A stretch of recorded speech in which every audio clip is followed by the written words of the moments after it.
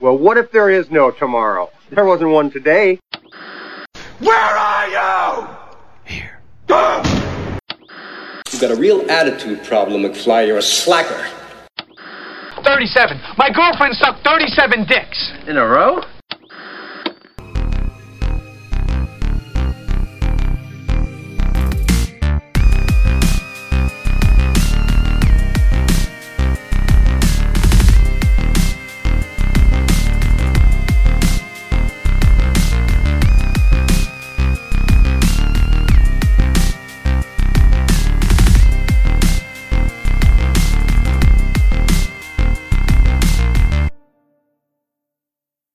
Welcome back, everyone. It is your host, Aaron Scott Walker, back with another episode of Unreel Talkshow, part of the Oops All Topics Network.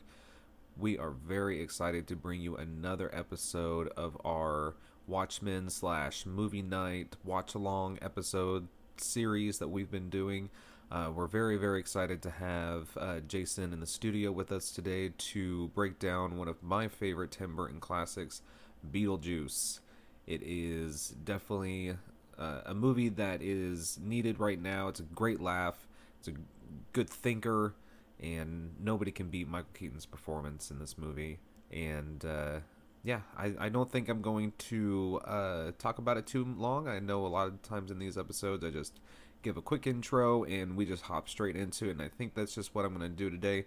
So we are going to have a quick break from our sponsor, Morton College, and then we are going to jump straight into our watch-along episode. Thank you again so much for being here with us on Unreel Talk Show.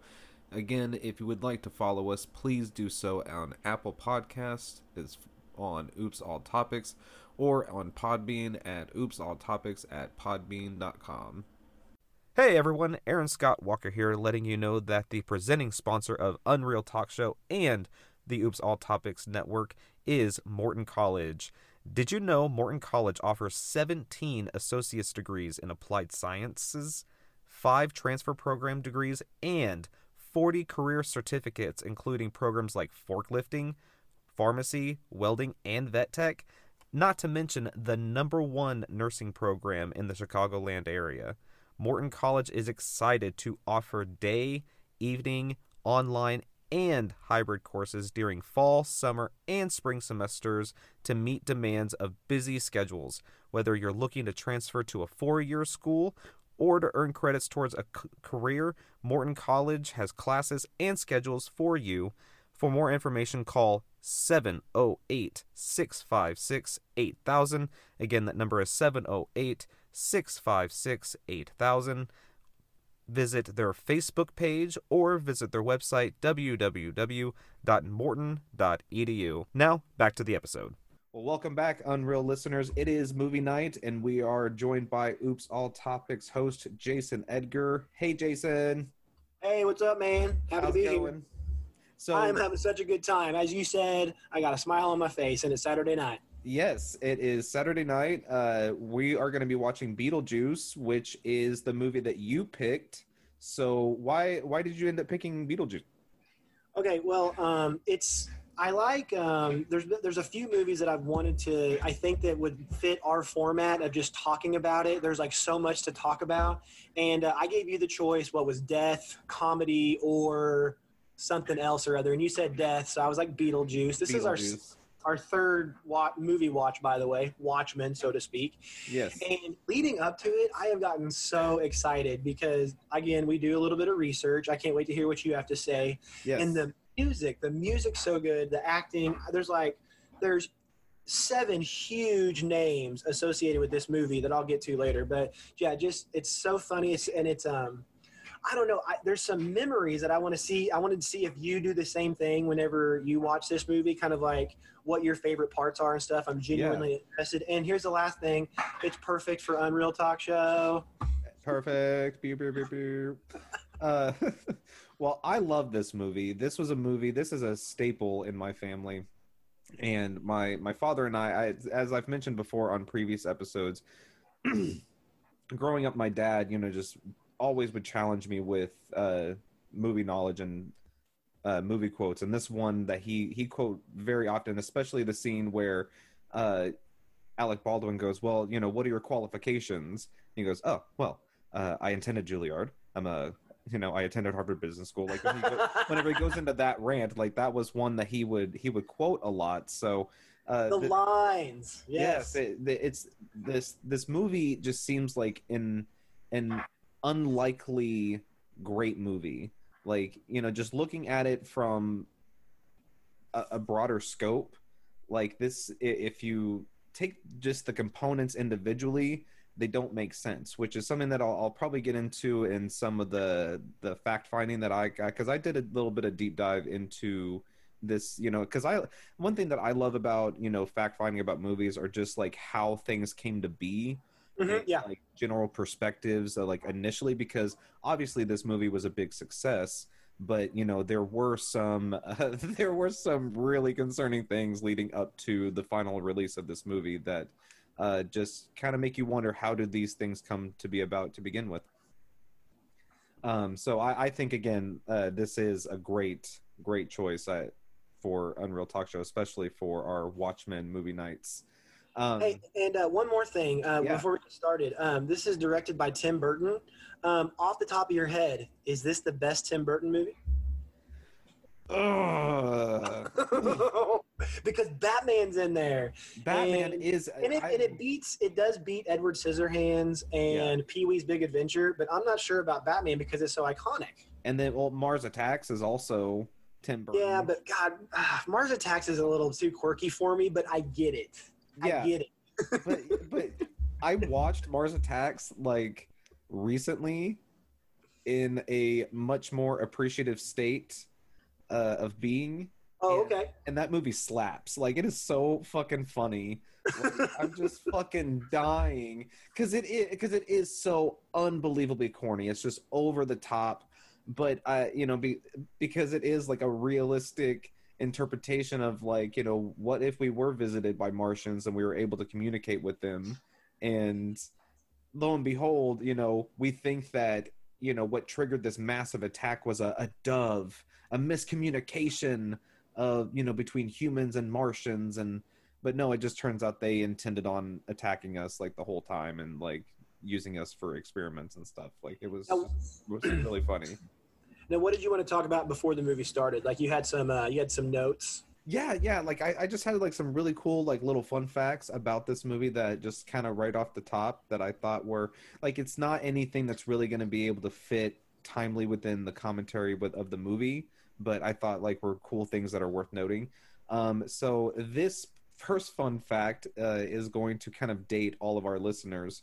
But Beetlejuice was the first ever DVD that was sent out on Netflix in 1998.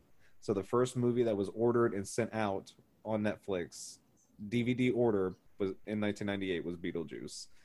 So I thought that was pretty cool that it has that title. I never really got into the U.S. Postal Service being involved with Netflix. I think when it went streaming, that's when I lived with Kosherek, and like streaming just got more popular, and I was like, okay, now I'll do Netflix. So yeah. Well, and off to the races we go. Well, my dad actually was the reverse. He loved getting the DVDs in. Like, we watched them. We would get them, watch them, and then send them back. And then, we just try to, get as many as we possibly can. But the second fact that I had here is that the title of Beetlejuice was almost Scared Sheetless. Yeah, I read that, and that is terrible. Terrible. Well, what's even more hilarious about it is that Tim Burton threw that out there because, like, the studio execs weren't really sure that Beetlejuice was a good option because they didn't know if it was going to like connect with the core audience or the potential audience. So you know what's interesting? You know what doesn't connect with audiences? Scared Sheetless. Like, but what's even more terrifying is that Tim had said later on that they actually considered that title. Like, they was like on like a final cut list. Like on the movie. Yeah, like poster. I'd be sweating fucking bullets, dude. Like I try my fuck, because Tim Burton tried so hard to get this movie made, and he really did beg a lot of these actors to join this project. Like, he really believed in the story because the story is not originally his. It's based off of a book, and he really believed in it. And all of the big core, like Gina Davis is the only one who said yes immediately. All the other actors and actresses said no, starting out. So he really believed in it. So just to think that Scared Sheetless could have been potentially the title that the studio execs forced you to go with, would have been, it probably would have forced the movie to become a cult classic, because nobody would have gone to see the movie, and then people who would have like, oh, Scared Sheetless, let's see what this is about, and then it turns out to be the movie Beetlejuice. Be like, oh man, this is like a hidden gem. I got one. You got anything else? I have a couple things, but go ahead. Oh no. Okay. What are you going to say anything about Harry Belafonte? No, I'm not. Go ahead. Okay, so I kind of like get into the idea of the Harry Belafonte music, and you're going to hear it throughout. In fact, I'm glad we're going to start at the Geffen title card, because listen to what the song is, and there's only Harry Belafonte music and Danny Elfman music, and that is it. It's great. But also his music kind of feels like voodoo-y, kind of witchcrafty, and so that I get that kind of like with Beetlejuice and everything that's going on here with kind of like the plot and the theme and stuff. So just I'm a big fan of like the music of this movie too. Yeah, absolutely. It because Danny Elfman already sets like that dark gothic tone, but like what you said, like like that voodoo ritualistic type of flair onto that style of music, kind of peppered throughout, just sets a different type of tone throughout the movie. And music is underrated and more important than people understand. That like if you were to take music out of movies, like you would have a completely different movie. And our audience should start their recording as soon as we start our recording, so they'll know what we're talking about. Yes, which we're going to start at literally at 20 seconds, and then I will try to give some sort of audio cue as to when we're going to physically start, like press play, so that way you guys will be with us. But the last couple things that I just wanted to say real quickly, Heather Langenkamp, who played Nancy in A Nightmare on Elm Street, which is my favorite horror film of all time, is a local Tulsan, and was actually considered for the role of Lydia after Tim Burton saw her in A Nightmare on Elm Street, but she turned it down because she didn't want to play a goth girl. And I just thought, like, man, does she regret that? Oh, yeah, for real. Like, could you have, just suffered to play a goth girl for an hour and a half and, been a little bit further in your career? Because, I mean, what more do you know Heather Langenkamp for other than being Nancy from the first Nightmare on Elm Street, which was in 1984. So kind of a, I don't know. I've just always, I've always wondered if actors and actresses, or I guess I should just say actors, if all actors were really sensitive about being asked the question, like, are you really pissed off that you passed up on this, particular opportunity? Like, man, what a goof. You could have been this character and, gotten $600 million off this movie, but you turned it down. What an idiot. Like, yeah, thanks for bringing that up. Yeah, possibly, but also people passed on Sharknado. Like it just depends, I guess. Like, wait, hold on. What do you mean passed on Sharknado? Like...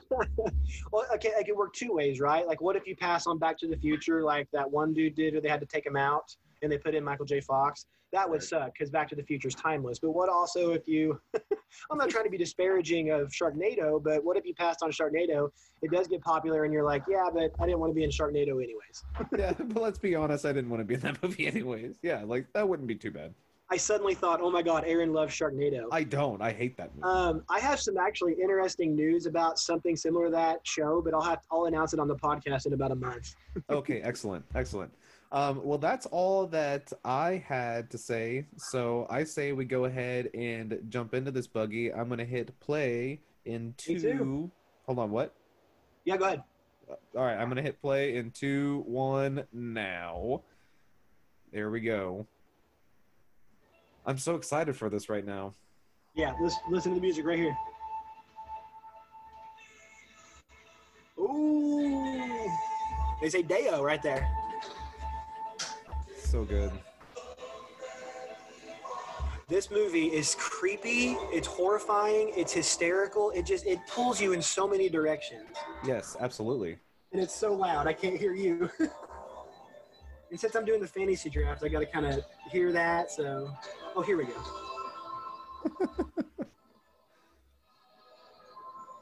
And I always loved the scenery of like this old timey town, like, you know. Oh yeah. I don't know. I've always been because, you know, I grew up in Neosho, and even though Neosho is, you know, much bigger than this town, I've always still kind of liked how that looked. Yeah, it's a very just basic concept, and his model is kind of indicative of that too, right? It's just like a nice little perfect square, fits on a table. Yes, absolutely. Can Zoom get louder? I want to hear you, and I feel like I'm all the way up. Can Zoom get louder? Zoom get louder. Well, if you go into your mixer. Nah, I'm not gonna worry about it. I can hear you. I just gotta turn down Beetlejuice. No. We're in the title credits anyway, so yeah, it'll here are the names I was talking about. They're in this movie, though. As far as like director and whatever, Tim Burton, Alec Baldwin, Gina Davis, Winona Ryder, Danny Elfman, Harry Belafonte, and you can't forget Michael Keaton. A huge star-studded cast. Since we're coming here too, I also had a. Okay, hold on a second. You talk. All right, I'll go ahead and talk. Actually, you know what? I'm good. I was going to tell you that I read an article that said Beetlejuice is the ghost of Batman. Did you hear that?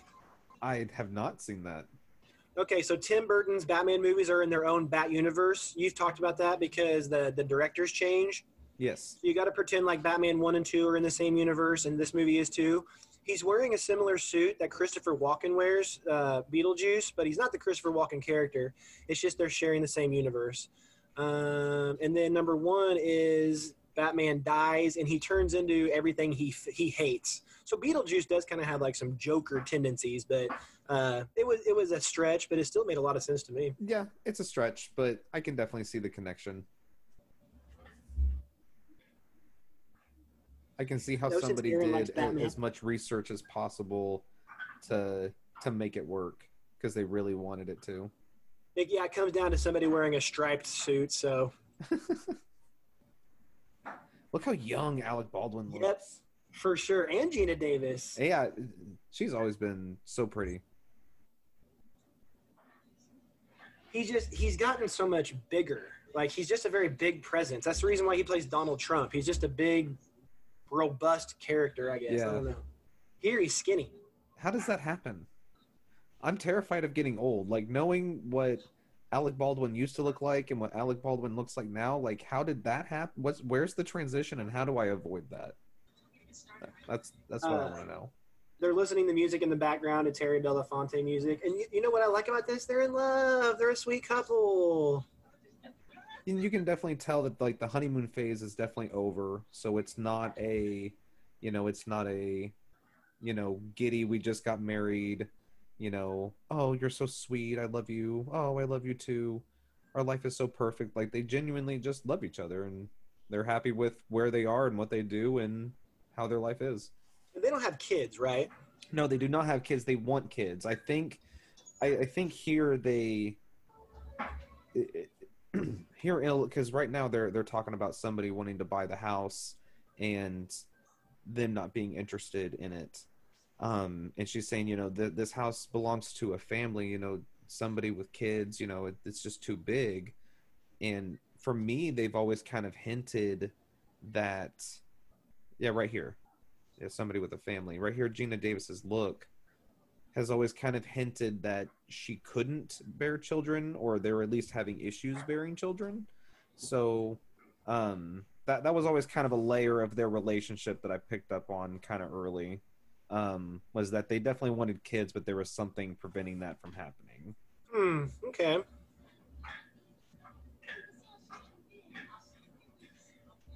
What a terrible realtor. Like, a realtor is going to get 3% pretty much commission on your house sale. Like, she's just wanting to make money. I mean, yeah, she's just wanting to make money, but wouldn't you agree that at some point it becomes harassment if you're constantly telling somebody no, like, please stop giving us offers, like, we've already told you 1,000 times we're not going to sell this house, and then you come into our house and insult us by saying, you know, this belongs to someone who can have children. You know what you don't see in movies anymore? You don't get the sense that it could be a play. This could be a. This was on Broadway. Oh, it is? Yeah, in 2015, I think. Huh. I've seen Charlie and the Chocolate Factory. Something like that. I mean, it very well could be. I've seen Charlie and the Chocolate Factory. It's super good. Oh, really? That's awesome. Oh, yeah. That's awesome. Another Tim Burton film. The house plays an important role in this movie, actually. It's just that's where kind of like you're kept, like where the souls you can't escape. It's like their boundary. Yeah.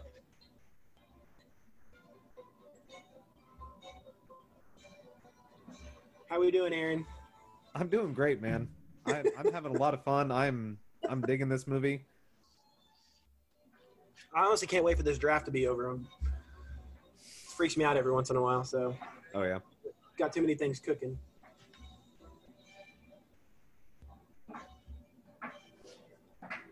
Well, no, that's interesting. So that's his store? Does he own that? Yeah, he owns that store. Yeah, that's their last name. Their last name's Matland or whatever. Yeah. Just trim it a little. That was always a quote that my dad threw out there. He'd be like, and he said, just trim it a little. You know, it's just, it was always those kind of quotes, you know, like things from characters that are not main characters, but you hear it often enough in the movie isolated that you should be able to pick up on it if you hear it. And oh, that goddamn dog. Just kill the dog. I'm sorry. How old were you when you first saw this? You know, hopefully my dad is listening and can verify this for me, because he would most likely know, but I would probably say 5, if not sooner. I mean, this movie came out in 1988, so I mean, I distinctly remember watching it around 6, so I was that same age. Okay, so I would say at most 6. And that dog shows up right before they miss it. Yeah. And again, for those out there, just if you're about to run off of a bridge, just run the dog over. That's exactly what happened to Ted Kennedy and Mary Jo Kopechne. Really? And if he would have helped a little bit, he would have saved her. But he got out and he wanted to sober up because he was drunk. Have you heard that story? No. Crashed into Lake Chappaquiddick. It's pretty much the reason why Ted Kennedy never became president. Oh shit. Crazy. And the Kennedys just got a bad string of luck. Yeah, that's part of it. And he was being groomed to be the next president. Yeah. Yeah, Mary Jo Kopechne. I always love this scenery with the red.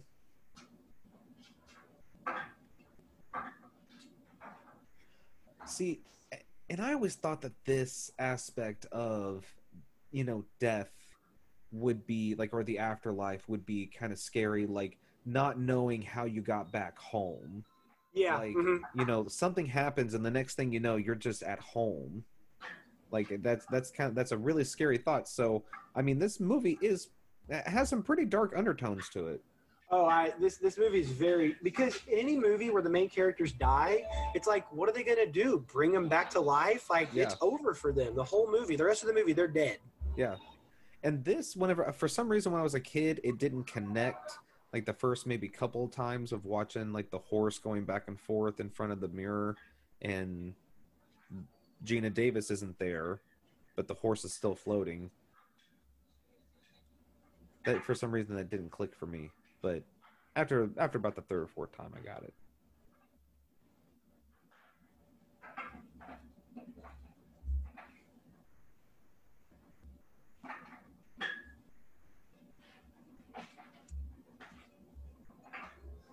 Okay, you talked about memories, right? Yes. I have vivid memories of trying to figure out wanting to read this book. This book is fascinating.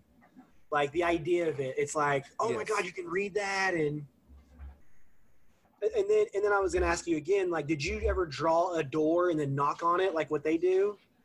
I think I did on sidewalks. Yeah. Yeah.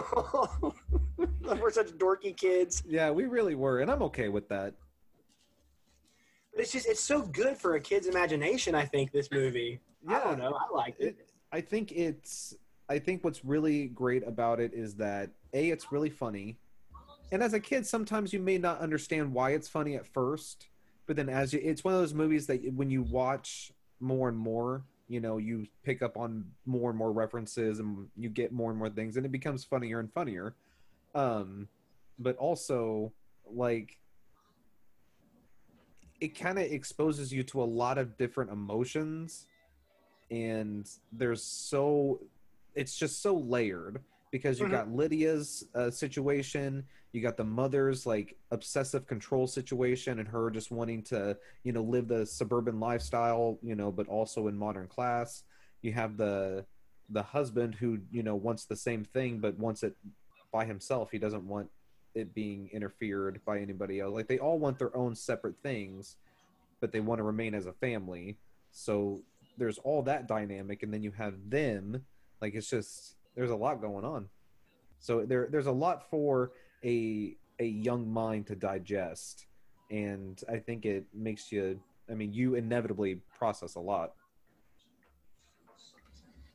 Like this right here, like, if they are dead, like what she just said, like, where are all the other dead people? Like, why can't we just roam free and do whatever we want if we're dead? And he's like, well, maybe this is heaven. So it's either like hell or purgatory, because there are rules. yes. Otho says if you commit suicide, you become a civil servant, and it's what Beetlejuice is at first. It's Juno, this one woman who's at the counter. Yeah. Like, suicide, I think, is a big thing here, because Lydia wants to commit suicide, and if we could just hypothetically assume that Beetlejuice committed suicide too, like, that's the two sides of the coin, and they're trying to tell Lydia that it's not really great over here either. Oh, also, the woman who runs the front desk, she even says, if I had known that, I wouldn't have had my little accident. And she's a civil servant. Yeah, she's a civil servant.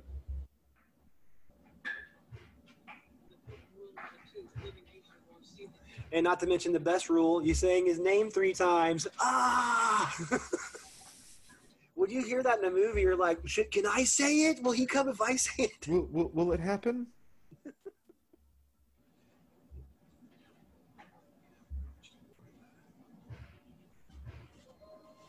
And just knowing you're like a young couple and you're dead now. That's even like more sad about it. Like, man, they would have been what the couple in Up would have been. Like, that's literally the human version of what the animated couple in Up were and would have been if their lives had not been cut short. Oh, you know what? My dryer just turned off. I can hear a little bit better. Wow. What a simple... Now let's just shut down this draft. I got Russell Wilson as my quarterback. The Deetses. I'm a big Catherine O'Hara fan, by the way. She's hysterical. Oh, I love Catherine O'Hara. And she has a beautiful singing voice. That is really her singing in A Nightmare Before Christmas. And then there's Jeffrey Jones.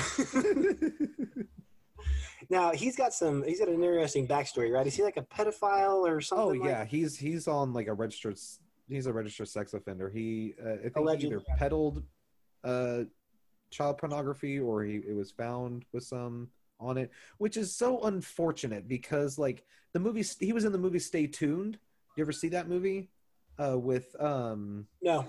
I don't think I have. Man. Okay, so if you guys are listening and have not seen that movie, and Jason, I'm going to recommend it to you as well.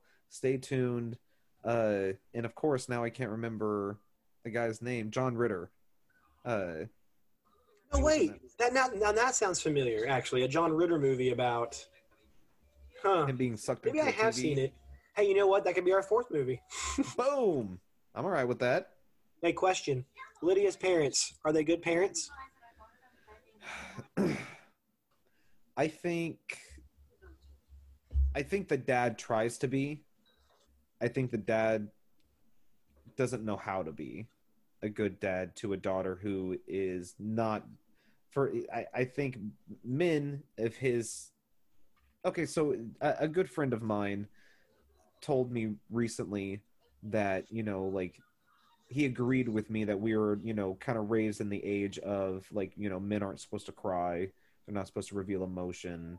And, you just kind of bottle that shit up and deal with it yourself.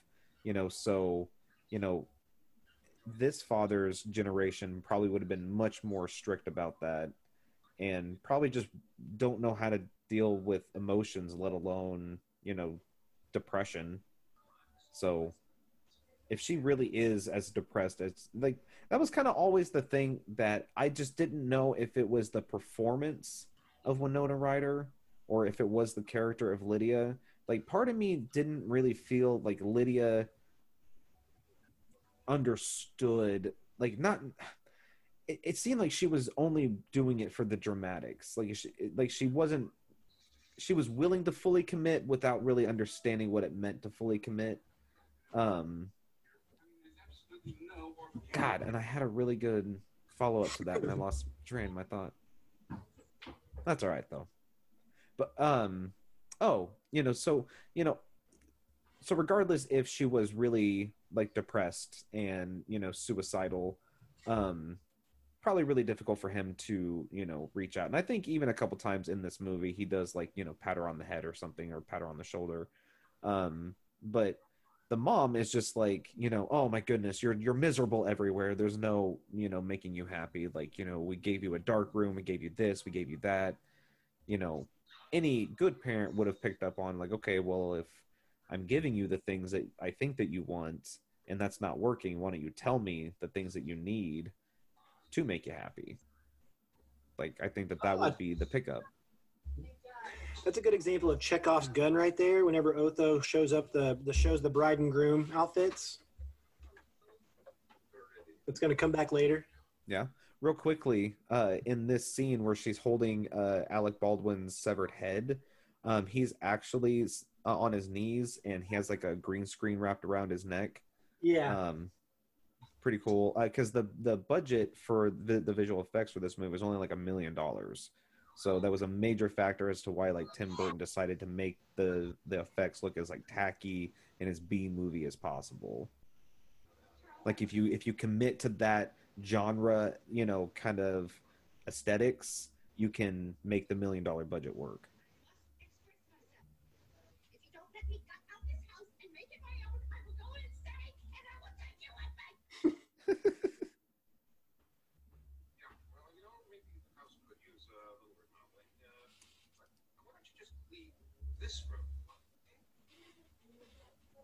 And I'm not. What was Otho doing with the spray paint? Like, I've never even known what he was doing there. I think they were just marking the rooms as to, like, what color. I don't know. That's how I always took it. Like, if you don't cover that with paint, you're destroying you're spray painting your walls. Yeah. And I guess he's the designer of the interior designer. Yeah, he's the interior designer that, his vision is what she wants. Oh, and another just thing like this door that doesn't open, or like skeleton keys. Yeah. Just, all this stuff is just so it's so, like, it's good for the imagination, I guess. I don't know. Absolutely. And I love how she's right on the nose. Like, yeah, it is the people who want you out of the house.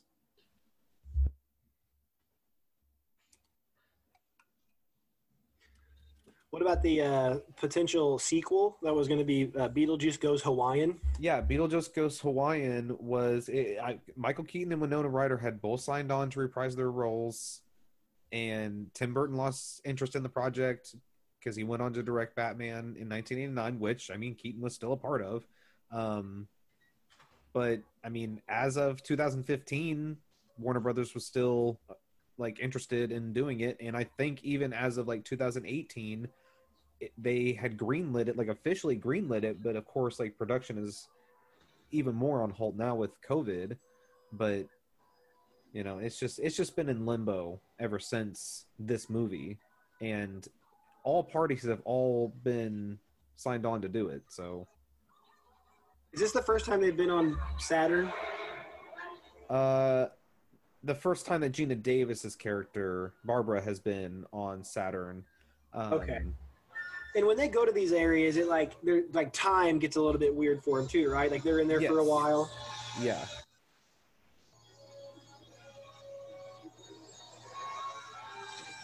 Sandworm. Which also gives, I mean, this is another example of that right there is an example of the fourth dimension.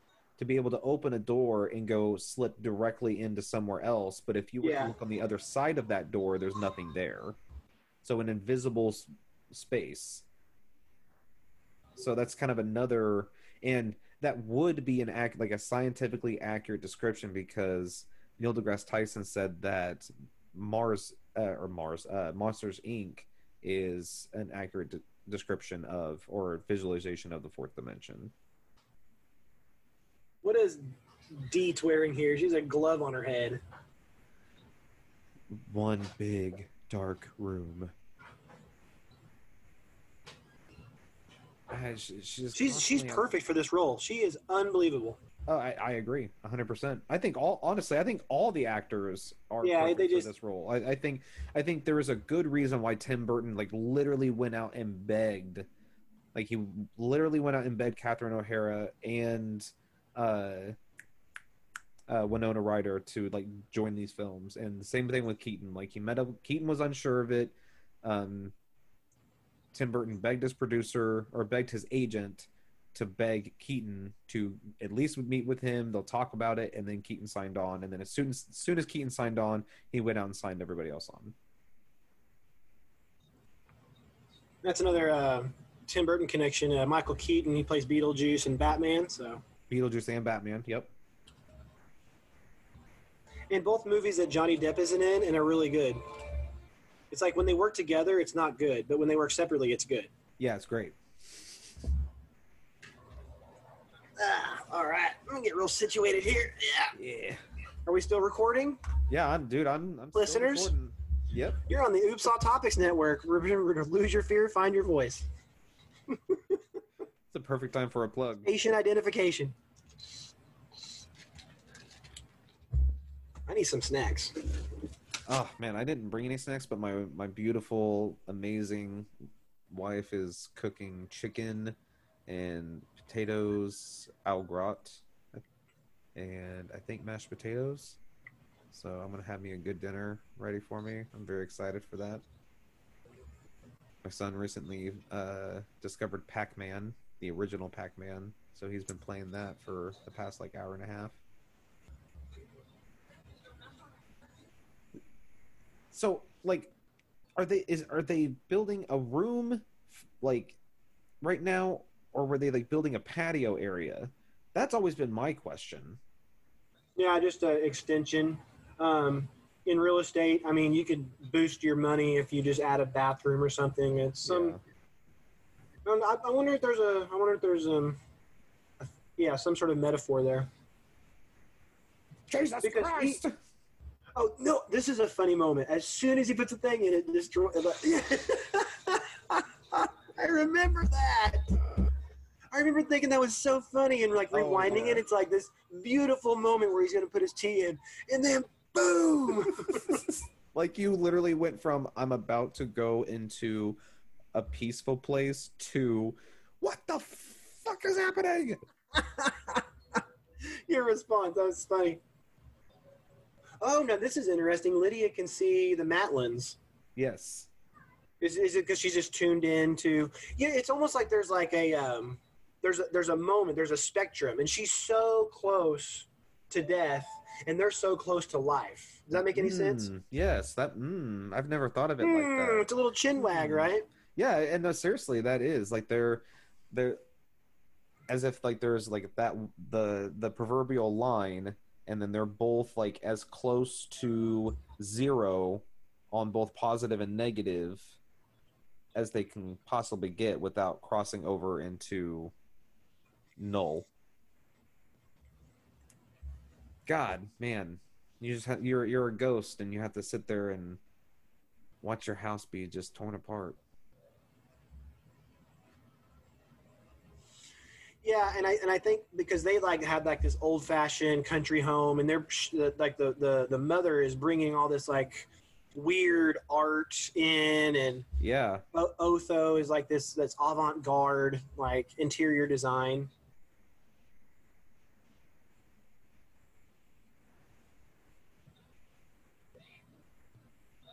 Now that's actually interesting timing because they're dealing with Lydia, but then suddenly Beetlejuice arrives. Like, did Lydia just go away?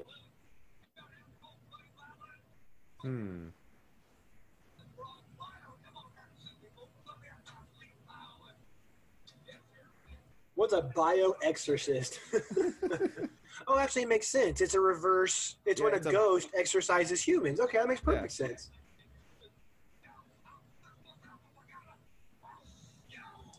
I don't think it would be the ghost of Batman. I think it would be the ghost of Joker. Yeah. Like, he's even got, like, the Joker eyes, like... Say it oh, my twice. God. 3 times the charms. The makeup is unbelievable. You cannot tell that is Michael Keaton. Or you got to really kind of squint your eyes. Yeah.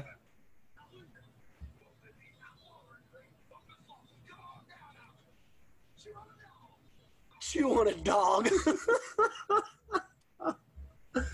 So wild. So Beetlegeist is a name, and I've said this on my podcast before, is a name of a star. On Orion's belt. So is Juno. And so there's like celestial, they're named after like celestial beings up in space, I guess. Yeah. See, and that was one of the things that the executives didn't, that they were concerned about the title. They didn't think that the audience members would understand the concept, like the connection between the star and the name of the main character. Well, is there a difference between why does he go by Beetlegeist and Beetlejuice? Well, Beetlejuice, they chose Beetlejuice because Beetlejuice is just funnier and it's easier to market. But the spelling of Beetlegeist is intentional, because it's referencing that star. And they reference that star because it is, from what I understand, it's an isolated star. Like, it's in the center of everything. Its origins are unknown. So it really is kind of like a good example of what Beetlejuice is, which he follows no, particular path. He has an unknown origin, and he's isolated by himself. He's not a part of anything. So they just open the door in case we're not queued up. I think we are. Yes. Always loved this scene. Always thought, again, just like as a kid looking back, it's like, man, this is going into the afterlife. This is death. Yeah, like, man, like, what if this is like how it happens? Look how different the house is too. This would end Act 1. Yes. For sure. 100%. If there were 3 acts, I guess. Huh. See, because he obviously, like, just really wants this lifestyle. Like, he is aching for the simple town. He's just walking around in a freaking bird sweater, man. Yeah. The bird he picks is like a disgusting crow. Well, no, I know it looks like it's like eating dead carcass. Interesting. Yeah. Right. Foreshadowing.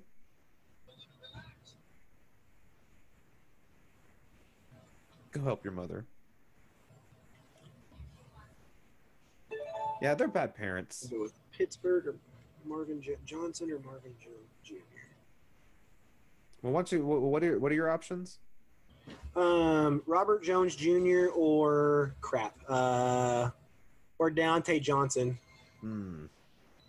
Listeners, what should he choose?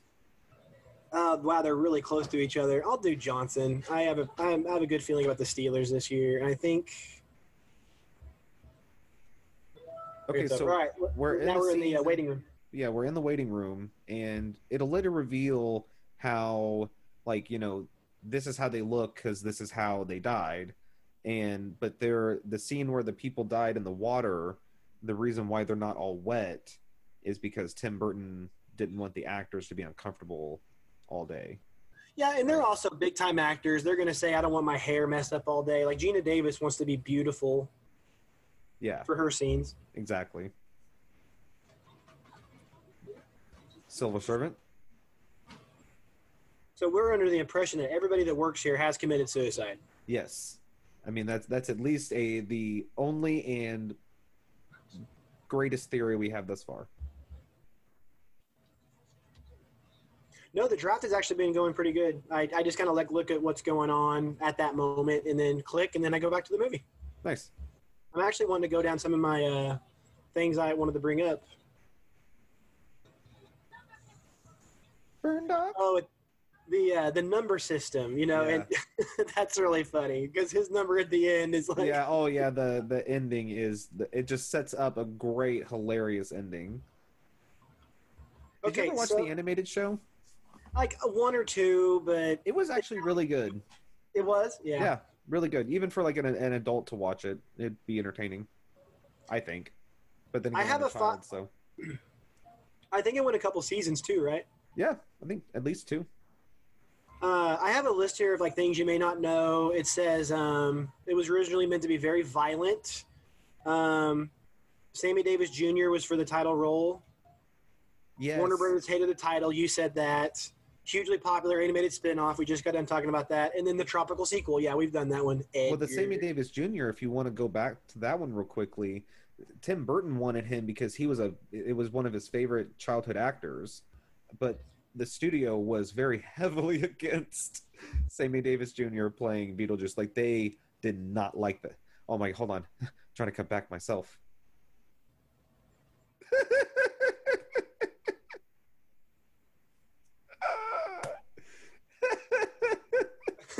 Totally can relate, right? Voodoo. Like voodoo and like witchcraft, or like kind of like mostly voodoo, and the Harry Belafonte thing. Yeah.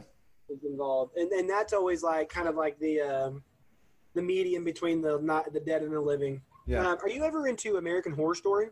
I watched all the way up to. I didn't watch the Covenant season. Oh, Covenant's so good. I hear it's amazing. It's not for a lack of wanting to watch it. It's just at the time I had party too. At the time I just had so many like other shows that I was trying to catch up on, and I just never got around to it. And like season 1. Season 1 was great. I love season 1. But if you ever have time, what you do is you watch season 3, Coven, and then watch the season with Apocalypse, because it kind of arcs into Coven. Okay. Asylum is really good too, season 2. But I've seen Asylum. Asylum's great. Yeah.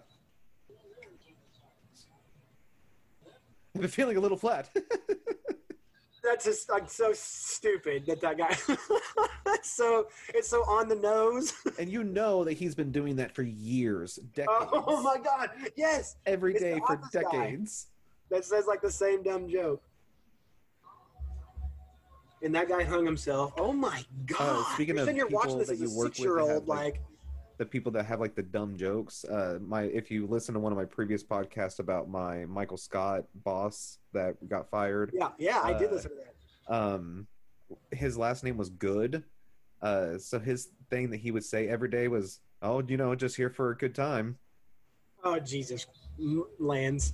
You know what I do? I don't care if it hurts me like socially. I just do puns. Oh, this is also terrifying. The Death for the Dead scene. Sorry, I don't mean to cut you off. No, we're yes, fine. But yeah, very creepy and very dark, very fast. Yeah, but go ahead.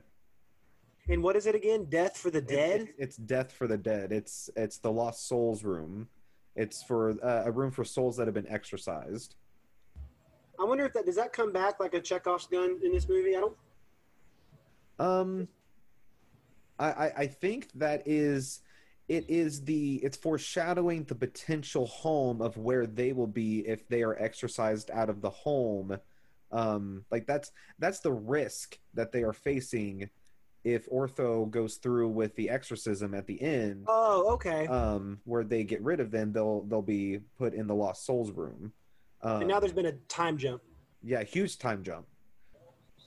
So I mean, it's also it's also a time travel movie if you think about it, like, or really just a good sci-fi movie, because it does argue about like if there is a fourth dimension, how does that work with time? Because like the theory of if you travel at the speed of light, there's a certain, like, by the, a certain amount of years will pass by and only a certain amount of hours will pass by on Earth, or vice versa. Yeah, like you would be going so fast, but everybody else below, like, would still be going slower than you. So months for you would be years for them. And it's so easy to do from a science fiction perspective. It's just walk through a door, and it's like, I was watching Spaceballs, and a lot of that is just like they're in a room and they just have controls everywhere. And like Yeah. when you look at it, it's like that is such an easy set. But when you're a kid, you're like, they're in space. Yeah.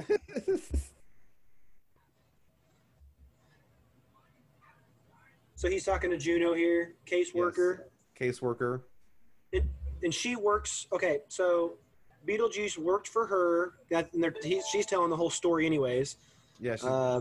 And then he left to do his own thing. So which implies that he did commit suicide. Do you know how he died? How did he die? Like, how did he commit suicide? No, I don't think they say. I don't think they do either. When that phone goes off or beeper, like, that it's because you've seen it before. Like, this is going to start getting real fun because Beetlejuice is coming in. Yeah. It's such a build-up. Like, we're 36 minutes in, and he hasn't made, like, his presence felt. We've just seen, like, commercials and talks about him. Yeah, it's not his big reveal. The Phantom of the Opera reveals himself, within the first 10 minutes.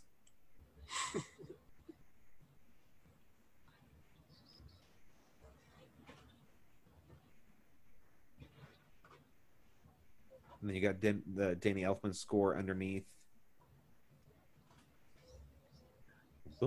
Sleazing her. This actress, I think, recently died too. Yes. She was another one that he actually flew out to Los Angeles, I believe, to personally get her signed on, because she did not agree to it. She actually passed a couple times. And as a kid, I never noticed the slit in her throat. Oh, I did, yeah. And that's her. That's until her much later.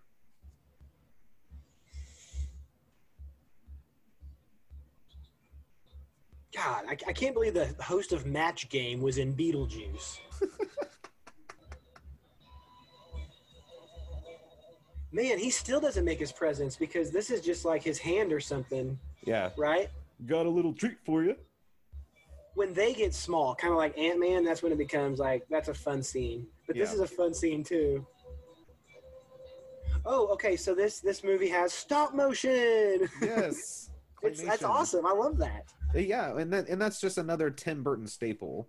It goes back to what I recently watched the second Goosebumps movie with Jack Black, which I highly recommend if you've not watched the Goosebumps movies. Wow, okay. They're actually very, very good. But at the very end of it, he says, he's trying to give advice to an aspiring writer. And, he's like, well, the first rule in writing, write what you know.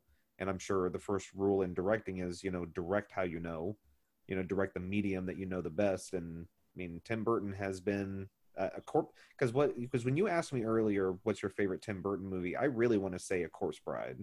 Like, that's really one of my favorite movies of all time. But especially from Tim Burton. And I have to try my best to say unbiased when you say favorite Tim Burton movie and not say Batman, because, like, Batman's my life.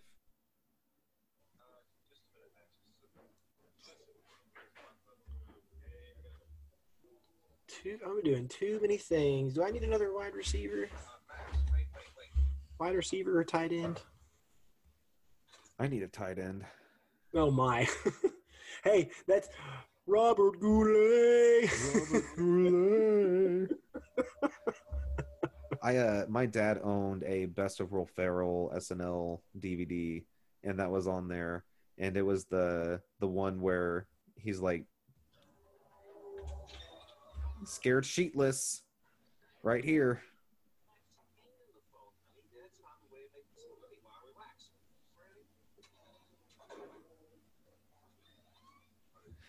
Yeah, they're bad parents, because he thought that was Lydia, and he's like, I'm trying to do this now, scram.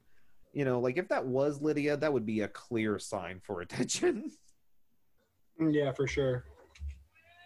And and she's, I think she's drunk and on prescription pills, probably. Yeah, Valium, I guess, right? Yeah. So she's out. And then, of course, Lydia thinks that they're having some kinky sex. Woo!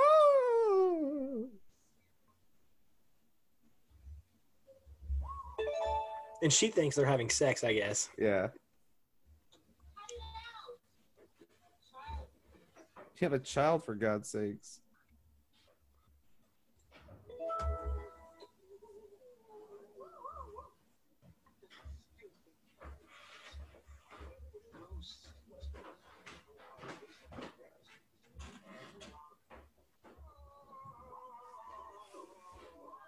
Like, as an adult, I just couldn't live like that. I got to get into my pajamas. I got to get not ready for bed. Yeah, like...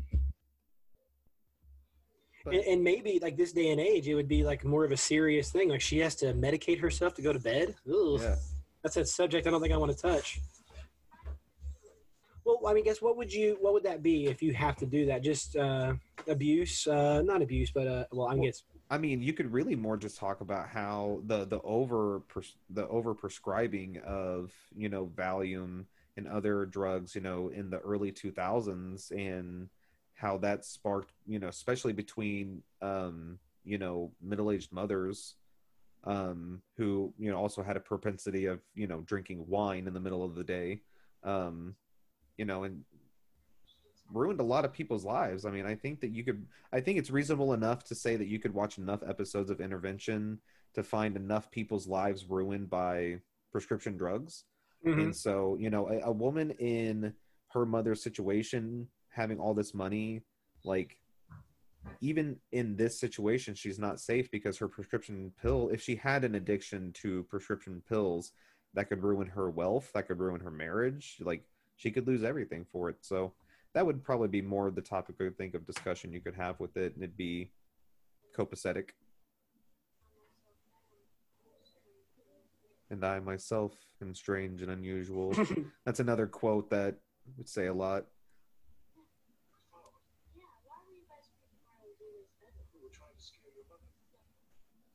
Oh, and that's another thing. That's her stepmother. Oh, where did the mom go, I wonder? I don't know if they ever say.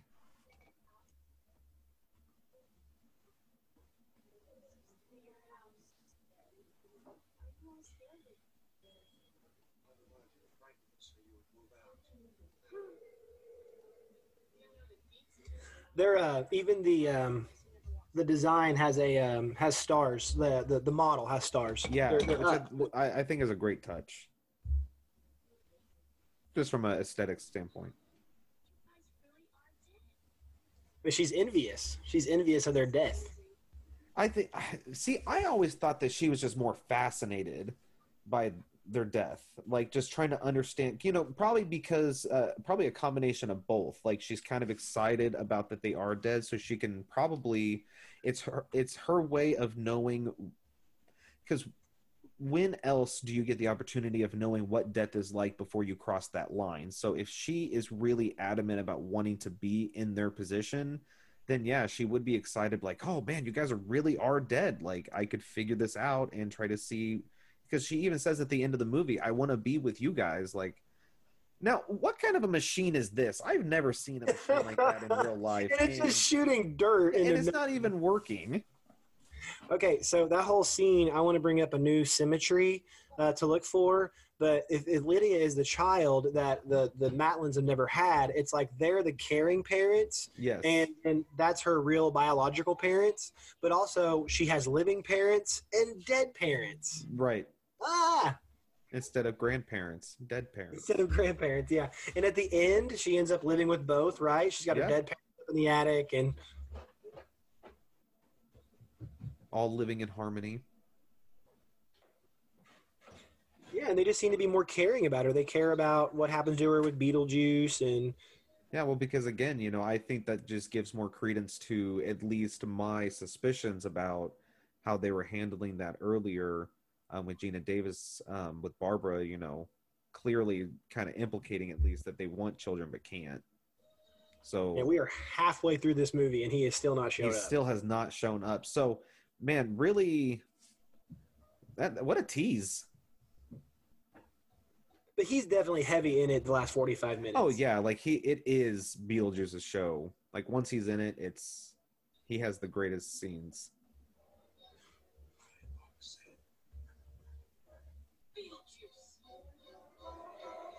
Oh my God, a violin can just bring you in and out of a scene.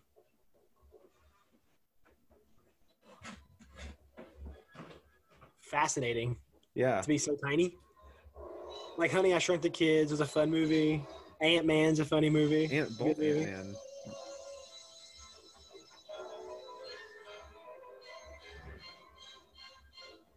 And it's really cool that they don't have to go through dirt. They go through. What were you saying? No, go ahead. I was just saying they have to go through like a fake grass and like cardboard and stuff to get to it. That's a nice touch. Yeah, that's a real nice touch.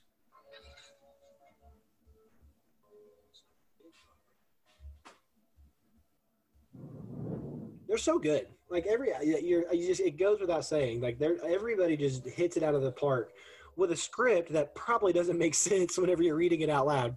Yeah, absolutely. And I'm sure that's because Michael Keaton admittedly said that at first he just didn't get it. Like that was the reason why he rejected the role, was because overall it's not that he wasn't interested in the project. He just didn't get it, and he didn't want to sign on to something he didn't understand. Okay, but that's a lot of insulation. Yeah. Right? So it's pretty clear that that's not something that you would have put in a table model, right? Or would you have? I guess I don't know how deep those go. Not very. Like it's the depth of the table. And there he is. Babs.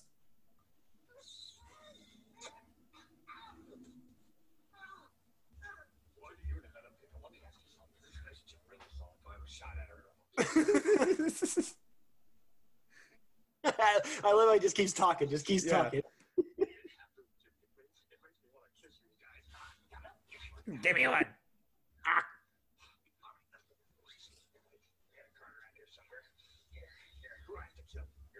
Who do I have to kill?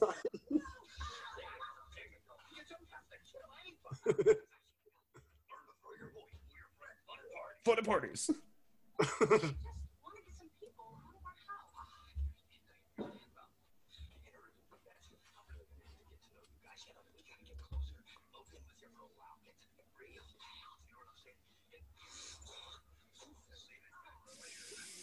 So apparently, when Michael Keaton was given the description of who Beetlejuice was, and he died during that, it's about 167 times, and it keeps getting funnier each ending. Yeah, I see it.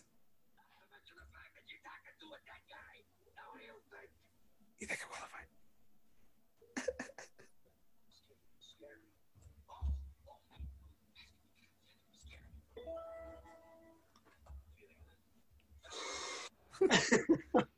So, two things. Whenever Michael Keaton showed up the first day in what he thought Beetlejuice looked like or should look like, everyone started chanting "juice," like "juice, juice, juice," and that got him like really hyped up, and that kind of like really brought him on board. So, and a lot of what he did is still a part of. They're in the same outfit. Yeah, we even shop in the same store. But that scene where like he showed them a scary face, but you don't actually see the face. He actually had a face like designed and everything that, you know, you were supposed to. It was really elaborate, but I guess just never made the cut of the movie. Like they just didn't use it. I hate him myself. He's just the over pushy salesman. He sexually harasses Barbara.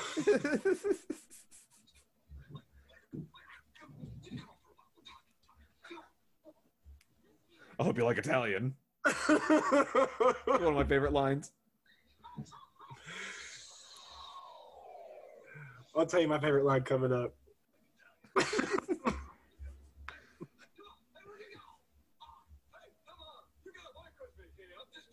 Just trying to cut a deal. You bunch of losers! You're like a professional here! Oh, right here. Nice fucking model. Yeah. When you hear that as a 6-year-old, It's so funny. And I said that to my dad once, and he looked at me. He laughed. He's like, "We don't say that." I'm like, "Oh, sorry." nice fucking model.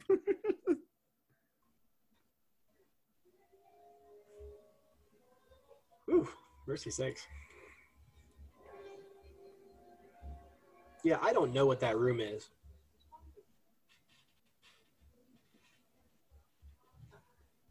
Is this the setup for the final scene? Like, No. this is- This is Okay. Oh no.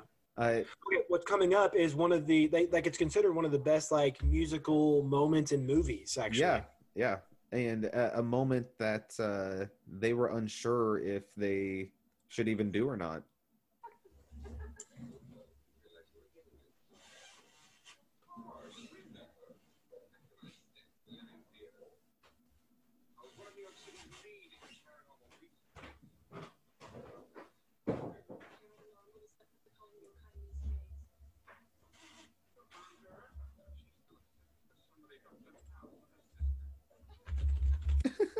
it's actually a really funny line. Yeah, I that's a real good burn. Someone dropped a house on her sister.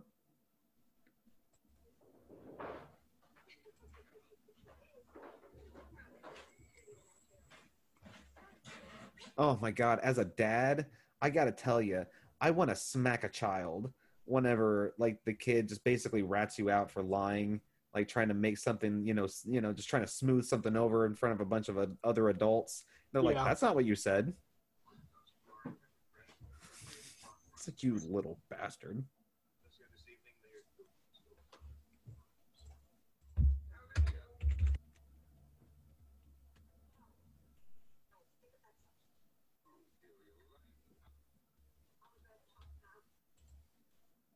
Ooh, here we go.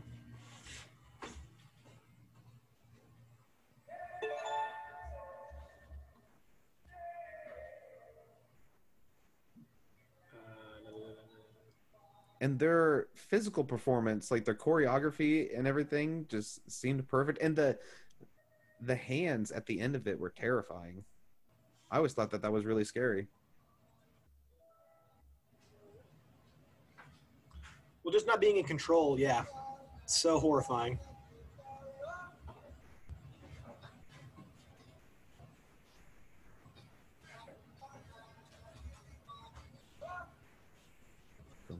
Is this Beetlejuice working? This crowd here? Is this his like calling card? I guess. Say that again? Okay? Remind me. Is this Beetlejuice pulling this trick? No, this is Barbara and Alan. Oh, and he's still okay. They still don't leave, even though they went to this. Right. link. They get excited about it. Because it just proves that there are ghosts, and for them it just ups like the value of the house. Did you know this song is about slavery? Yeah, and it's real depressing. Yeah. This song is alluded to a lot in this movie. There's a couple times I didn't bring it up during the program here, but this is definitely the theme of the movie.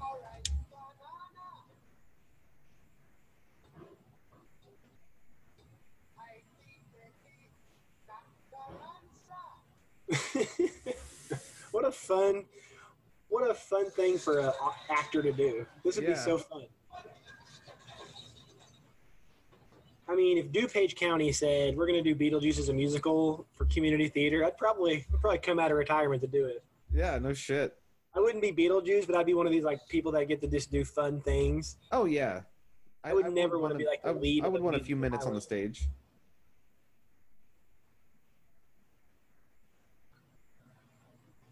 It didn't work. They want to know if you can come down.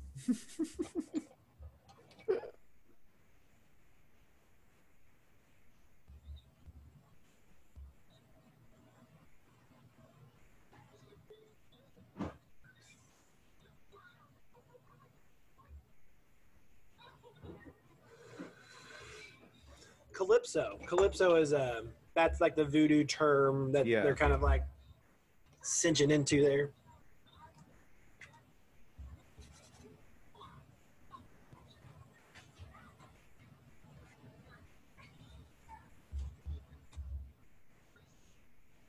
This man is somebody. Dick Cavett.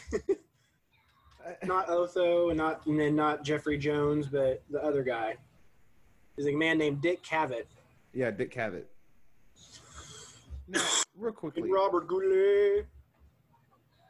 Ortho just asked, I think Grace, the skinny lady in the green top, like how much money, like what the market is, and she said like $50,000, like a night at like some similar situationed house, and I'm like, how do you have that information? Like, is that readily available real estate knowledge?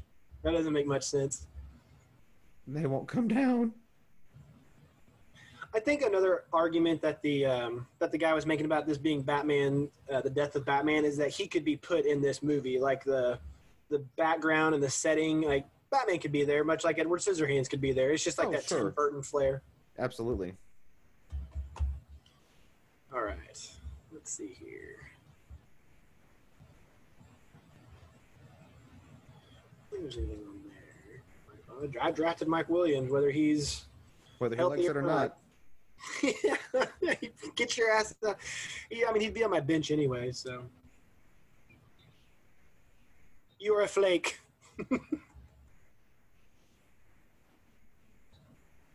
Oh my God! What a burn! Man, he scorched her ass. They're ghosts, Dad. They can do what they want. Like, no shit. Like, you realize, like, you can't hurt them. But, I mean, I guess that isn't true, as we will soon find out.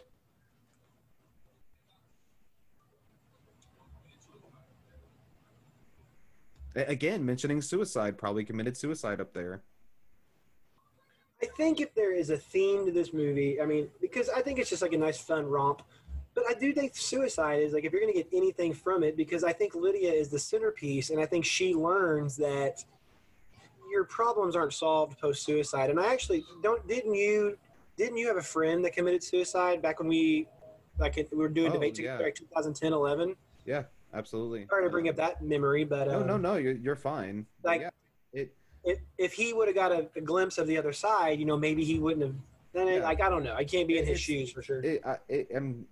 I'm sure it's generally just a moment of bravery. Just in a split second, you're brave enough to pull the proverbial trigger, just to see what the other side is like, but you unfortunately can't undo it.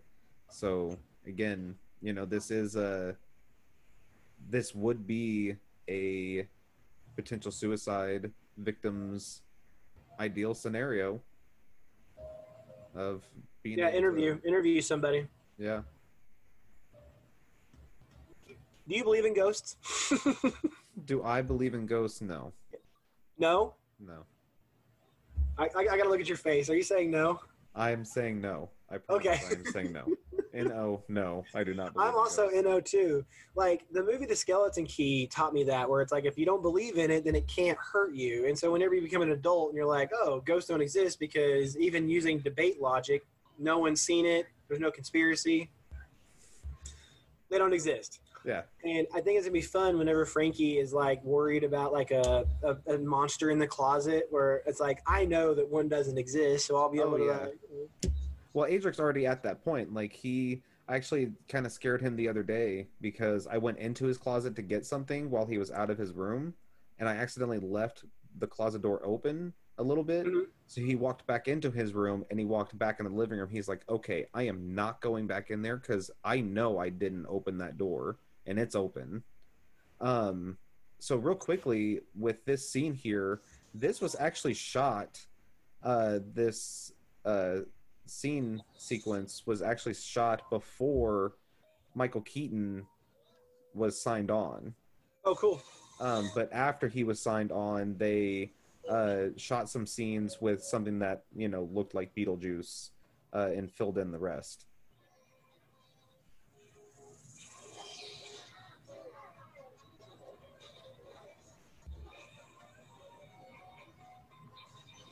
We come for your daughter, Chuck. That's one of my quotable. That's another one. We come for your daughter, Chuck.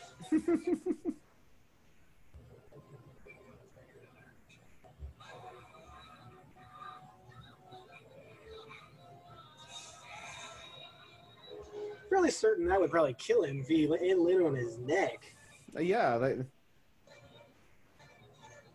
minimum stunned. Wow, this movie's been funny, but man, that's scary. That's terrifying. That stop motion, just the slowness of it. It's like, remember The Ring with how she kind of moves? Oh, yeah. Like, that movement alone is just horrifying.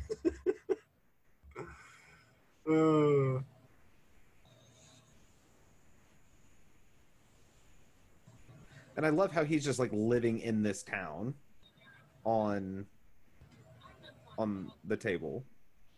This model.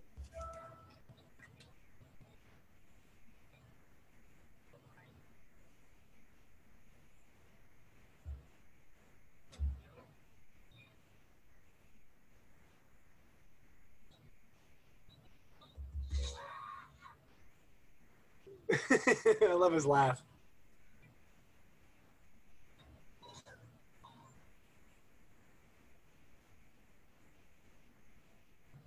Make my millennium. She says he built that. Adam built it. That's funny. Yeah. Did you build that? Like some stripper mall or whatever.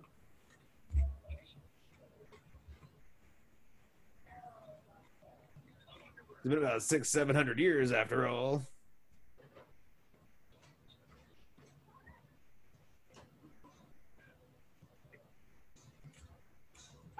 As a 6-year-old, you can only imagine what goes on in here, right? Mm-hmm.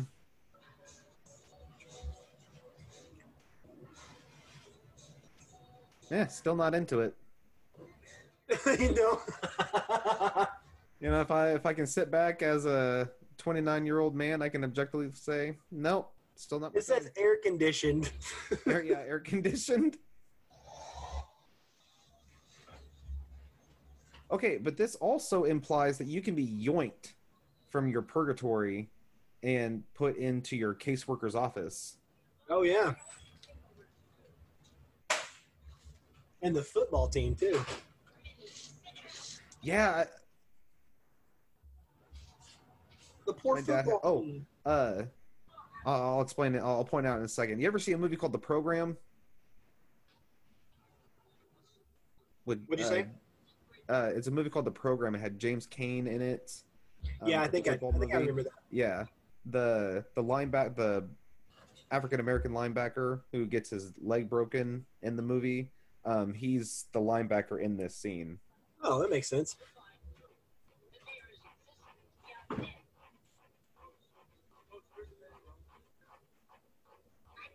I'm not your coach.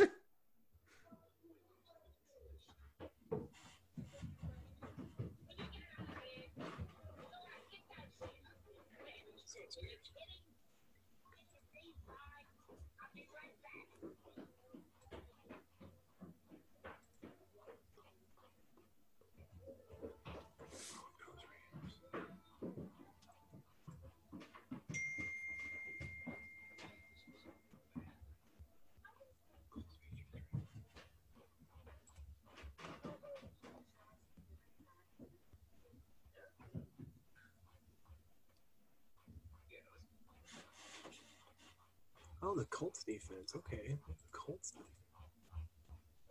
Colts are number 6.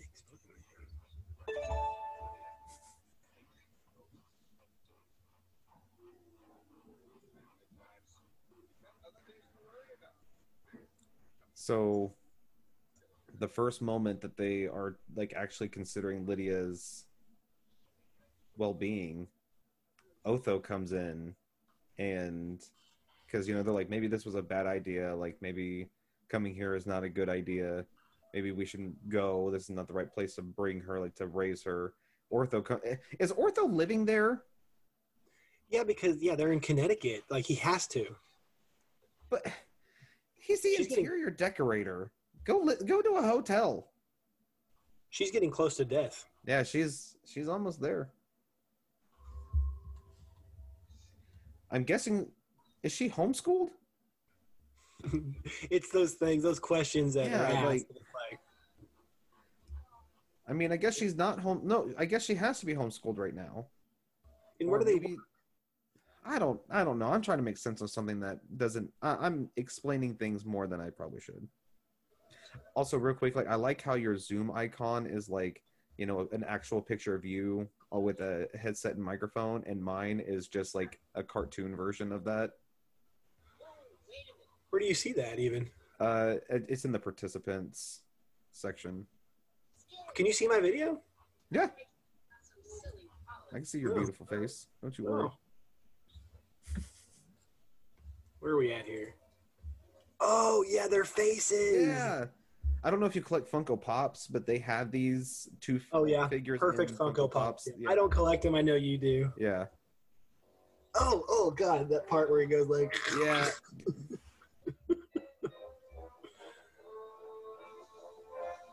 It's all just about scaring people. Yeah. The whole movie. If it's not about suicide, it's just about how do we scare people.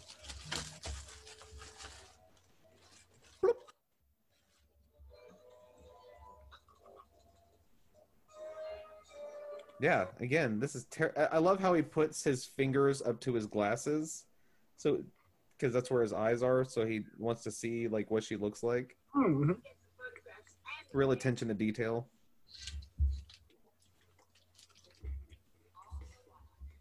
But yeah, as a child, terrifying.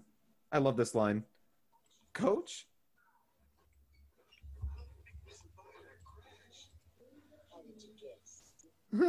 I don't think we survived that crash.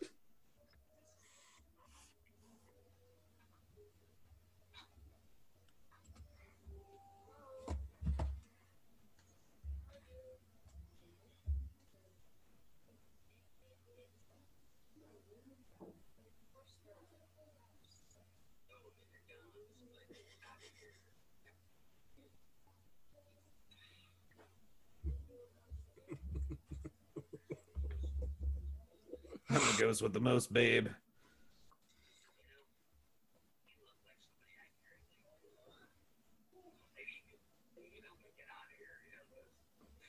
I think there's a lot of symmetry with these two characters for sure. And then they date in like the animated movie or the animation. Yeah, something like that.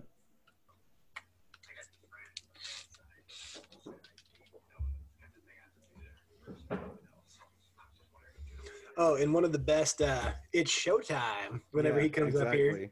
Mm-hmm. Not many people can nail that and not come off as like douchey. Yeah, that is a total ass.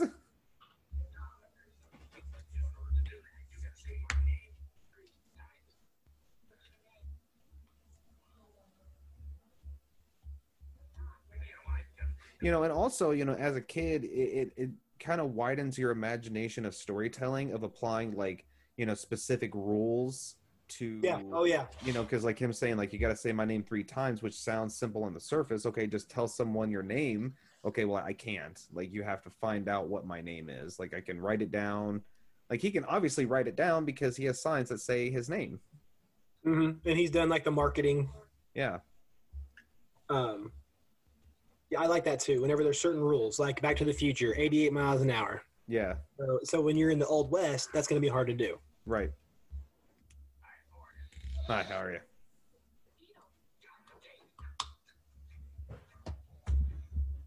We may have to start this earlier next time. Oh, sorry.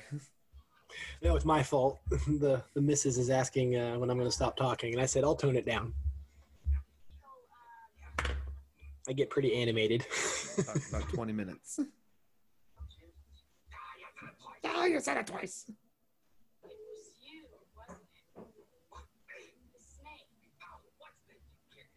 Yeah, that would be such a traumatic event, and she's just walking around a day later. Yeah. And not only that, like she comes face to face with him. There's something clearly wrong with this house. They have dead people living in it, ghosts, Beetlejuice. Like there's a big snake that lives in the house. Like, I can't believe they're still there. Well, not only that, but like he attacked them, and now he's wanting their help, like her help. Like, you know, like that's immediately suspicious. Immediately, yeah. Just rename the movie Immediately Suspicious. That's all Beetlejuice is. Like, I'm just suspect.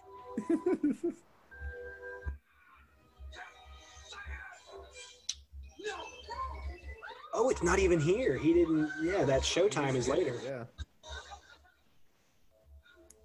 I love how Alan can't get back to his regular form easily. Like Barbara figured it out. Like just immediate. Hey, no problem. Hey, look, you know, we're fine. Oh, I want to be dead too. That's sad.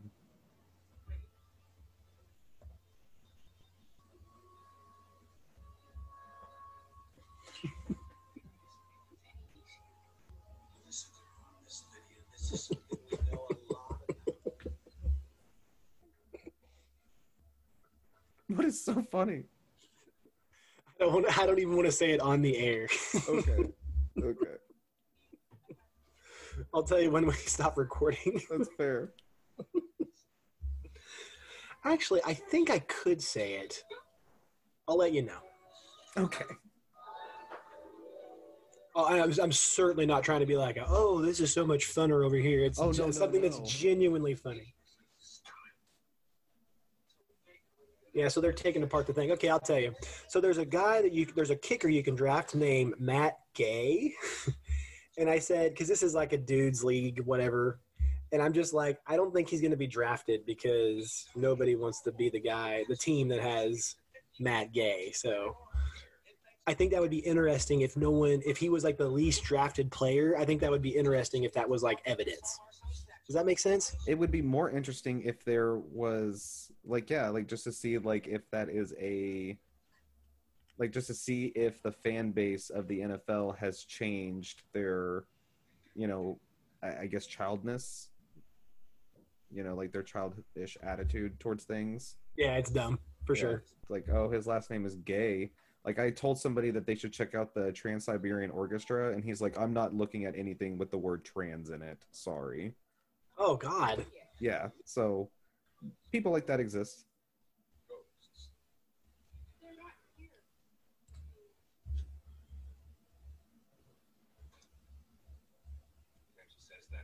What do I want? I mean, I don't really care about kickers. Let's just do Dan Bailey. He's available. So, my draft should be done. Speaking of kickers, that's where we're at. So yeah. Well, he'll be on television. Matt Gay for Tampa Bay. So now, are you going to continue being a Patriots fan, Senor? Yeah, absolutely. I will probably get a Cam Newton jersey. All right, back to the movie. Maybe we should have a fantasy football show. I'm all right with that, even though I literally know nothing about stats. I didn't do a lot of research this year, but I have done research in the past. And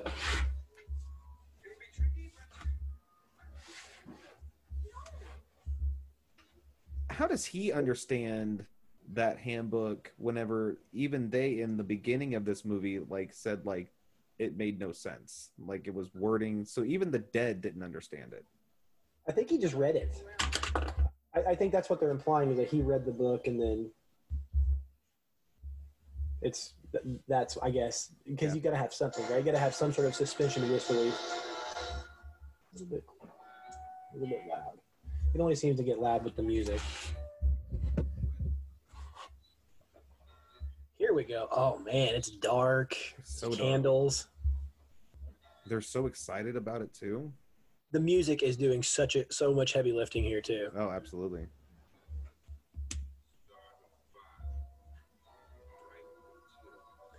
That's one thing though. Okay, I don't believe in ghosts, but I'm not about to get in a seance circle. Fuck that. No.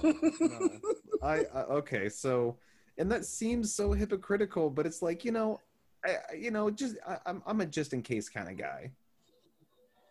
Yeah, exactly.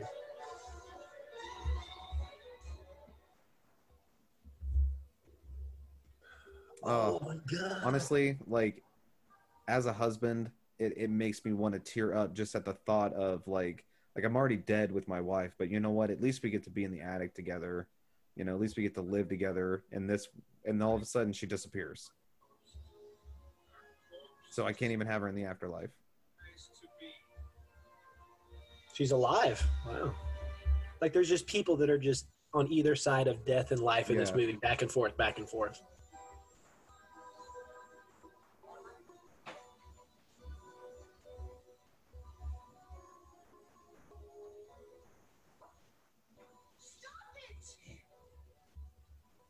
He shushed her.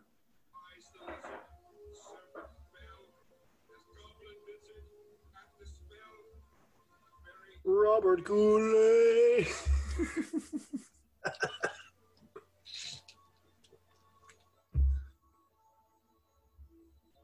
God, I hope Trump loses in 2016. Like, sorry, Alec Baldwin, I want you out of a job, and that's impersonating Trump. He's had a crazy week. Yeah. Like, I don't know if he said that thing about the military, but the fact that he's a liar, like that, like, we can't take you, we don't know what, We don't know. like, even if it is anonymous sources, you kind of fit the mold of what you said, so, but I digress.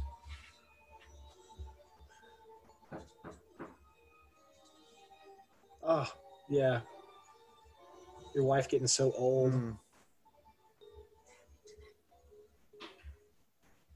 And again, Yeah, you add all of that to, you know, like what we were saying at the beginning of the movie, like their level of love. Like, you can tell, like, they just love each other. So, Yeah, they're perfect. like, to witness your wife re-die like that would probably be, you know, especially at the level of love that they have for each other, probably pretty difficult. Hey, circling, going back to you talking about Otho, I don't think he does know what he's doing. Like, he just messed up.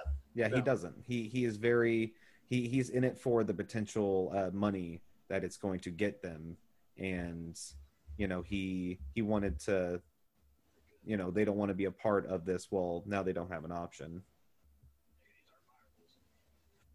See, and again, another, like, rules, like, in order for him to, you know, get out into the real world, he has to marry somebody living.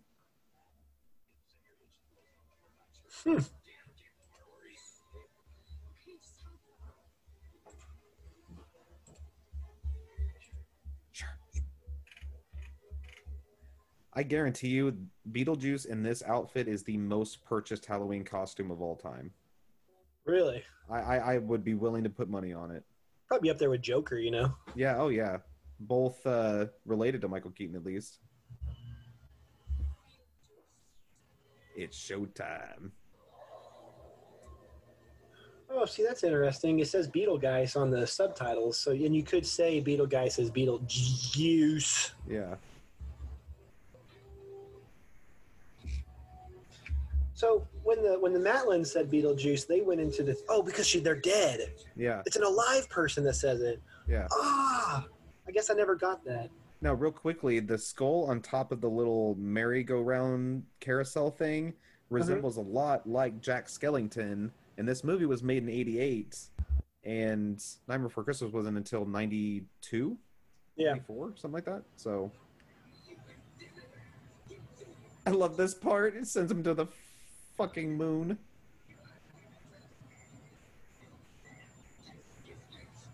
Again, showman, like, he's a carny, he's a entertainer.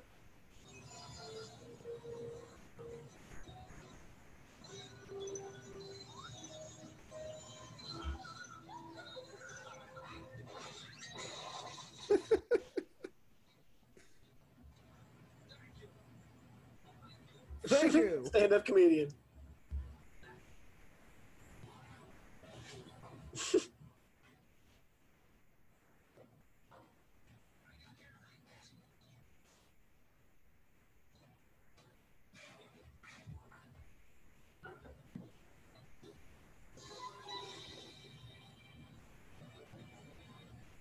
Yeah, they're really not important anymore. No. They don't do it. They don't do They're a lot dead. in this upcoming scene.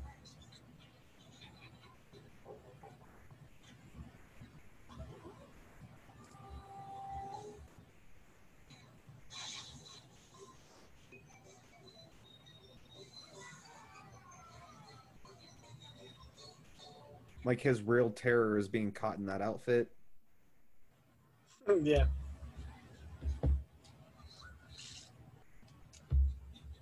Not my favorite character. No.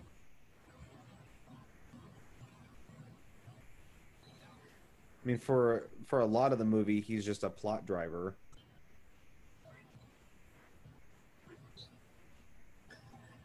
Yeah, like some sort of provides wisdom. Yeah. He's like the monk from Game of Thrones. Yeah. Did you watch that all the way through? Guy. I'm gonna IMDb that real quick.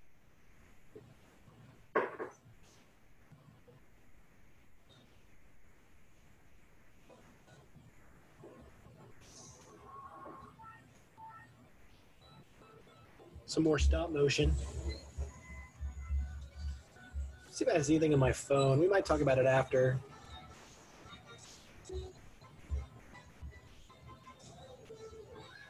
Oh, yeah. Belafonte music.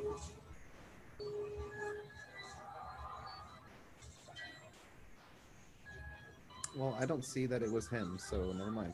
Looks alike him, though. Very, Like wedding. foreshadowing from earlier saying that, you know, she doesn't want to die by one of her pieces of art.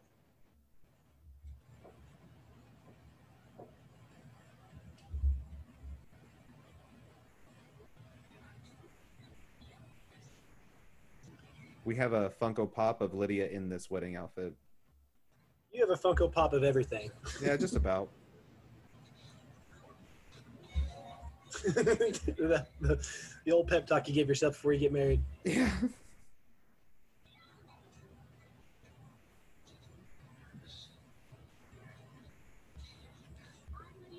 There's rules here too. You got to have an officiant. You got to have witnesses.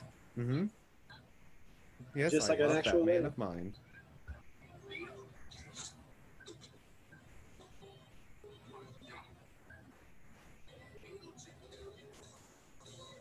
Yeah, the name being like conjures him and stuff is such an awesome plot device too.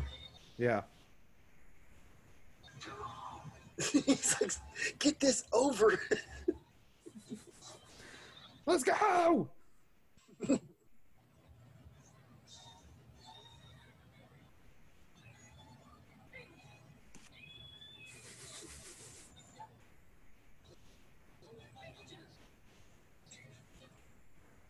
I think we said it a cumulative 3 times here. It's got to be, you know, like how many halves eventually equal a whole, you know? It's their only weapon too. Like there's not. Well, I guess they each have their own weapon here at the end. I was just thinking with symmetry. Yeah.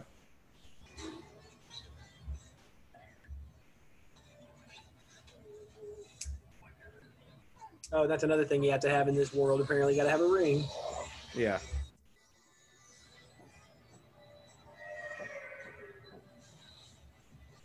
Okay, but here's the thing. She's now on Saturn, and when she gets back, it's still the same time. Yeah, that doesn't make much sense.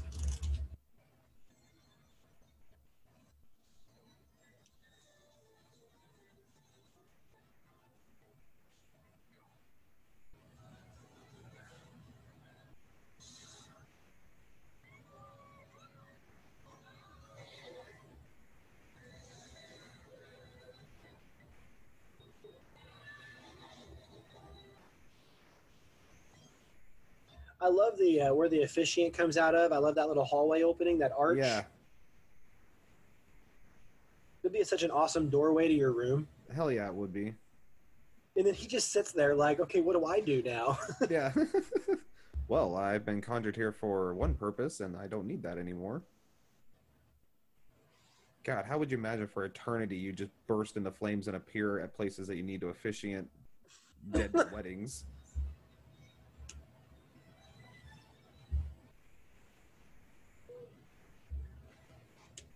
She's the only student wearing like a black checkered skirt and like all black.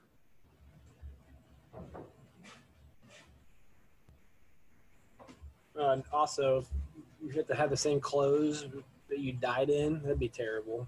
Oh yeah.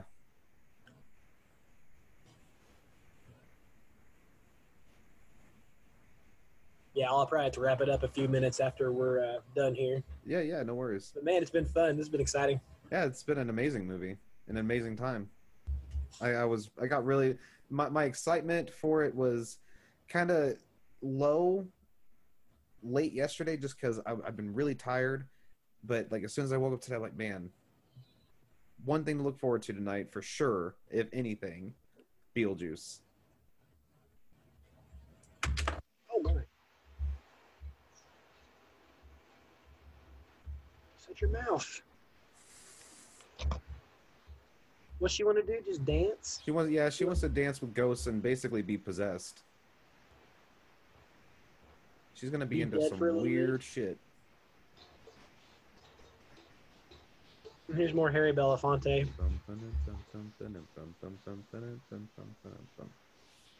I think this is a good movie to, like, especially with people our age, to revisit as you're an adult. I love it. He likes it.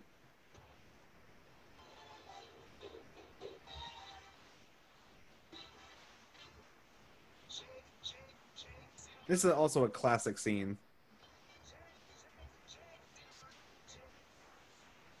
You know, honestly, the terrible graphics don't take me out of it.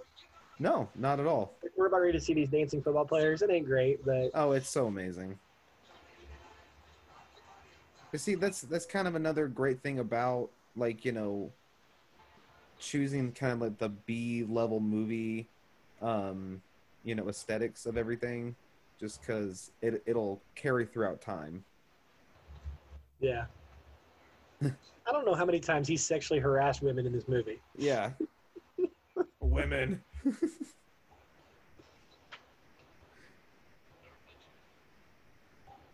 Normally chicks. Another. Now he's sitting next to the voodoo master. Or voodoo chief. That number was literally 9 trillion, I think. I'd have to throw it back, and he has 4. Whoa, look, is that Elvis?